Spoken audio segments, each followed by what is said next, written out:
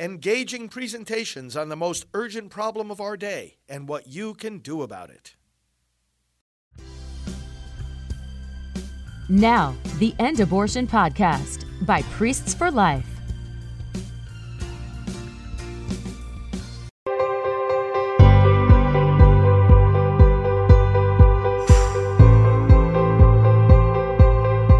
Hello, brothers and sisters. Pro-life leader Frank Pavone here of Priests for Life. Welcome to our time of prayer and delving into the Scriptures. Let's put ourselves in the presence of the Lord and ask His blessing. In the name of the Father, and of the Son, and of the Holy Spirit, amen. Lord, descend upon your people. We ask you to surround your people inwardly and outwardly with your comfort and protection, with your forgiveness for all those sins of which we deeply repent once again today. We repent, Lord God, and we recall, but we are not discouraged. Lord God, continue to give us new hope in your grace, your ongoing grace to be able to live our call to salvation. Help us to delve into your word today. Help us to hear its message, to live it, and to effectively proclaim it. We pray through Christ our Lord. Amen. The reading is from the Gospel of Luke. At that time, so many people were crowding together that they were trampling one another underfoot. Jesus began to speak first to his disciples. Beware of the leaven, that is, the hypocrisy of the Pharisees. There is nothing concealed that will not be revealed, nor secret that will not be made known. Therefore, whatever you have said in the darkness will be heard in the light, and what you have whispered behind closed doors will be proclaimed on the housetops. I tell you, my friends, do not be afraid of those who kill the body, but after that can do no more. I shall show you whom to fear. Be afraid of the one who, after killing, has the power to cast into Gehenna. Yes, I tell you, be afraid of that one. Are not 5 sparrows sold for 2 small coins? Yet not one of them has escaped the notice of God. Even the hairs of your head have all been counted. Do not be afraid. You are worth more than many sparrows. So the first thing to notice about that is Jesus telling us to be afraid or not to be afraid? Because he says, be afraid of those who destroy the soul. Be afraid. And then he says, do not be afraid. Obviously, Jesus and our Christian discipleship does not require that we be rid of the feeling of fear. But we wouldn't be human. It's the same thing about anger. You know, the scripture says, be angry and do not be angry. Anger by itself is neutral. It all depends. Are we getting angry at the right thing? And then what are we doing about it? Are we using the anger, or is the anger controlling us? And same thing with fear. Fear is to have fear over certain things or people is normal to being human. It would be a tremendously distracting and exhausting task to try to get ourselves not to feel fear, just as it would be not to feel anger or not to feel any number of other passions that God has put into our human nature. What Jesus is saying is direct it to the right thing and understand the difference between physical death and spiritual death. You know how I've told you before when it comes to certain types of temptations, the coward wins. Remember I've said that to you before? That if you know that there's an occasion of sin, that is a circumstance, a place, a person, a situation where you know from past experience that you're going to be strongly tempted in a particular direction, then you need to run away from that circumstance in as much as you are capable of doing. Get away quick before the temptation gains steam, before the snowball starts rolling down the hill and you can't stop it. Get away. The coward wins.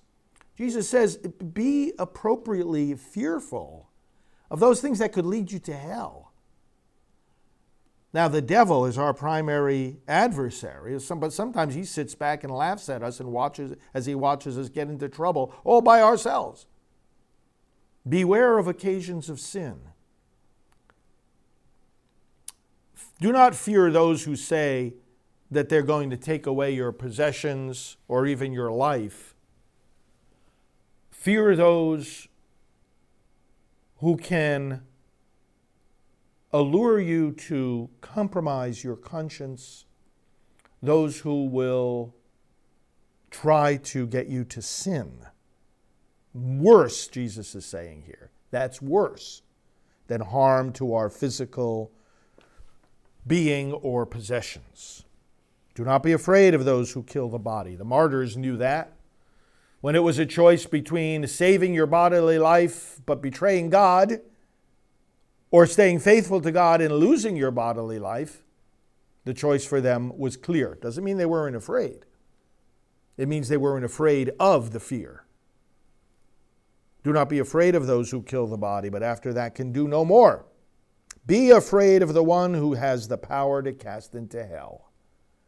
Now, brothers and sisters, in our day, we've seen, and we are living under right now, a government regime here in America that wants us to be afraid of the wrong things. Look what happened during the whole pandemic of the China virus, and we should call it the China virus. We had two different approaches. We had people who said, I'm going to be careful, but I'm not going to be paralyzed by fear or let the fear of this control my life. And then you had others, and they were backed up by Democrat governors in states that were completely locked down. And then you had people not on the basis of any scientific evidence whatsoever enforcing mask mandates, including on children, and then you saw people walking all by themselves outside in the open air on a sunny day with nobody around them wearing masks. Now, why was it that the other side, and I'm talking about the political other side, was so crazed about this? I fear for my life because I'm sitting next to somebody who's not vaccinated. Because they can't handle death, that's why. There's no faith system. You see a correlation, you study a correlation of the political affiliation of those who were just crazed about masks and vaccines, and you correlate that. Pew Research has done some studies about this. You correlate that with how much a person believes in God, believes in the afterlife, reads the scriptures, prays every day, goes to church. You'll see the correlation is pretty clear. That the political alliance, Democrat alliance, of those who are acting in this irrational way, and have been for years, corresponds pretty closely with people who have little or no faith. Now, this is we don't have absolute generalizations here, of course, but there is that trend. It's unmistakable. Again, check out Pew Research. The point I'm making is that this command of Jesus not to fear those who kill the body doesn't just apply to somebody who's coming at you with a knife or a gun. It applies to circumstances. Don't be so afraid of things that you think are going to lead to physical death. Keep your focus on God. Seek His kingdom. Know that you have a God who has conquered death. Yes, we have a duty to be prudent. We have a duty to preserve our physical life and health. Do those things, but always within the bounds of reason. That's the point. Fear can lead us to irrational activity. You know, there's a scripture in the Old Testament. Fear is the abandonment of the hope of. Fear is the abandonment of the help that reason brings. The abandonment of the help of reason. You think through certain things, and you can calm your own fears. You can live with those fears and not let them control your actions. How about with the efforts of the pro-life movement? We see now the effort of those who want to impose upon state constitutions an unrestricted right to abortion, or in their efforts to oppose pro-life laws and a good number of states have implemented stronger protections for the unborn, as the Supreme Court now has said we have the constitutional right to do, the other side will respond with fear-mongering. And they will say, what this law is about is that you won't be able to get emergency medical help if you're pregnant and there's a complication. This is what they're trying to do. They're trying to say to people, go ahead, sin. Kill these babies. You can kill your own baby. Don't worry about that. What you have to worry about is these anti-choice people who are going to deprive you of life-saving medical treatment. What does Jesus Christ say? Do not be afraid of those who kill the body. Be afraid of those who can cast into hell.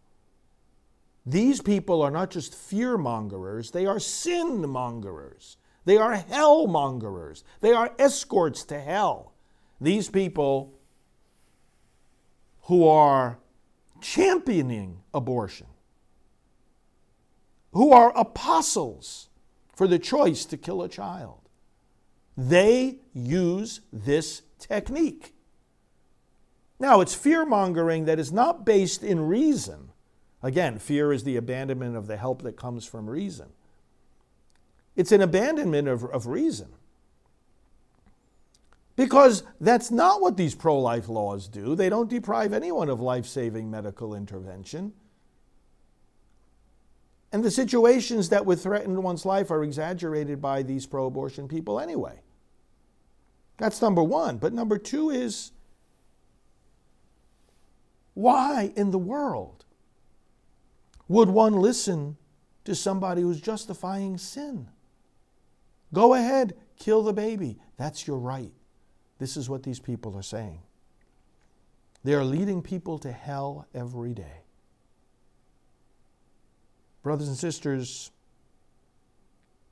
we in the pro-life movement preach repentance and lead constantly to the saving waters of Christ's forgiveness those who have had abortions. I am pastoral director of Rachel's Vineyard, pastoral director of Silent No More. We bring every day the forgiveness of God to those that have had abortions, even multiple abortions. They will be the first to say how dangerous the people are in our lives who would justify sin, who would make easy the path to destruction. Final point here is the tyrannical government that we see unfolding in the United States in the Democrat Party instills and wants to continue to instill fear in the people so that they can exercise more control. I'm not talking here simply in some kind of off the top of my head way. You can study this very clearly in the pattern and the history of the political policies and commitments of this party. They will use, of course, several years ago, pandemics in order to control people's lives. And now they will use such things as climate change in order to start controlling what kind of light bulbs you purchase, what kind of cars you drive, what kind of stoves you cook with in your own home. This is not the kind of role that our founders intended for government to have, controlling all these different aspects of our lives. They'll want to control our currency, digital currency. You know, they're pushing digital currency now, whereby your purchases will be government centralized, and the government will see every purchase that you made, and if they don't like your particular ideology, then theoretically they could shut off that flow of money. This might seem strange. Just look it up. Digital currency is coming about. Brothers and sisters, do we have a government system here that is banking on our fears? If so, this particular passage of our Lord is more important than ever. Do not fear those who are going to instill in you all kinds of imaginary hype about the world coming to an end in 12 years, about the seas overflowing and washing away continents, the bizarre theories of the population control people from just a handful of decades ago are hilarious to read, where they talk about the concentration of population being so intense on certain continents that the earth will spin out of control, darkness will envelop the world, and continents will sink into the sea. People won't have the room to move about. It's ridiculous. It was ridiculous then, it's ridiculous now. But what the mythology behind the population control was a few decades ago, the mythology behind climate control is now. In the name of climate change and some fabricated, imaginary, worldwide disaster right on the horizon, they're going to want to control your life. Again, the kind of cars you drive, the kind of light bulbs you buy. Don't give in to that kind of irrational fear. Do not. Keep the focus where Jesus says it should be, avoiding occasions of sin, avoiding people who lead us to sin, avoiding the situations where we know we have so easily fallen into sin in the past and want to do so no longer. Let's turn to the Lord in prayer. Father, we ask you to give us sanity. We ask you to enable us to pay more attention to reason than to fear. We ask you, Lord, for us to help us pay more attention to our spiritual good, even than our physical safety. Lord, help us to implement all the duties that we do have to preserve our safety, our health, and our life. But Lord, let us always do so within the bounds of reason, and let us test vigorously what we hear from others, especially others who are in authority. Let us test it against solid evidence, human reason, and above all, faith. Faith in you. Faith in you who are our ultimate security. Bless us as we continue to serve you today and advance the gospel of life. Lord, please prevent people from choosing abortion. Prevent the messages of fear-mongering from the pro-abortion groups that are selling this procedure, profiting off of our fear. Enable us to defend life. Not only to convert minds and hearts, but to put public policies in place that will give legal protection to our youngest brothers and sisters. Lord, we lift up to you the intentions of all of us who are watching now, the intentions that have been voiced and those that are in the silence of our hearts. We pray for one another. Hear our prayers, answer our needs, and bless us now as we pray in the words Jesus gave us. Our Father, who art in heaven, hallowed be thy name. Thy kingdom come, thy will be done on earth as it is in heaven. Give us this day our daily bread, and forgive us our trespasses, as we forgive those who trespass against us. And lead us not into temptation, but deliver us from evil. For thine is the kingdom and the power and the glory forever and ever. Amen. We pray to our Heavenly Mother, Hail Mary, full of grace, the Lord is with thee. Blessed art thou among women, and blessed is the fruit of thy womb, Jesus. Holy Mary, Mother of God, pray for us sinners, now and at the hour of our death. Amen. Glory be to the Father, and to the Son, and to the Holy Spirit, as it was in the beginning, is now, and will be forever. Amen. And friends, let's pray this prayer in honor and thanksgiving for John Paul II, whose feast day is October 22nd.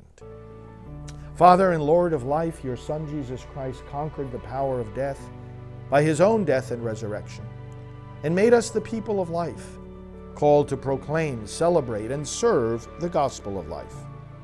We praise you for the gift of life, this first and most fundamental gift you give us, and the foundation of all our other rights.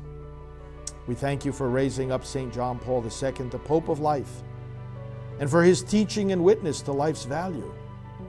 Grant that we may respond to his call to bring an end to abortion, euthanasia, and all assaults on human life, and to unite in a great campaign in support of life. Bring us a culture of life. We pray through Christ our Lord. Amen. Well, brothers and sisters, thanks for joining me. Let's continue to, as many of you tell me that you do, invite others to come and watch these scripture reflections. And of course, you can always see them, previously recorded ones. We always keep them posted on the various platforms on which you watch them, and also at the website, thebibleandabortion.com. Some people who are not using social media, nevertheless, can watch them on that page, thebibleandabortion.com. God bless you. We're praying for you every day. Our whole team here at Priests for Life is doing so. Pray for us too, and we will talk to you soon. Dear young people, I greet you all in the name of Jesus Christ. He is the way, the truth, and the life. Hello friends, pro-life leader Frank Pavone here, Director of Priests for Life. On October 22nd, we observe the feast day of St. John Paul II, the Pope of Life. And here at Priests for Life, we have a novena starting on October 14th. And we invite you to say a daily prayer in thanksgiving for John Paul II, which you can find at prayercampaign.org. I'm going to pray that prayer with you now, and in the presence of this beautiful relic, which is some of his blood on a piece of the last cassock he wore. This was given to us by Cardinal Stanislaw Dziwisz, who was his personal secretary throughout his pontificate. So we in the pro-life movement especially look to John Paul II for continued encouragement and prayers, and of course teaching from his beautiful document, Evangelium Vitae, the Gospel of Life. Let's pray now in honor of this great saint, the Pope of Life. In the name of the Father, and of the Son, and of the Holy Spirit. Amen. Father and Lord of life, your Son Jesus Christ conquered the power of death by his own death and resurrection, and made us the people of life, called to proclaim, celebrate, and serve the gospel of life. We praise you for the gift of life, the first and most fundamental gift you give us, and the foundation of all our other rights.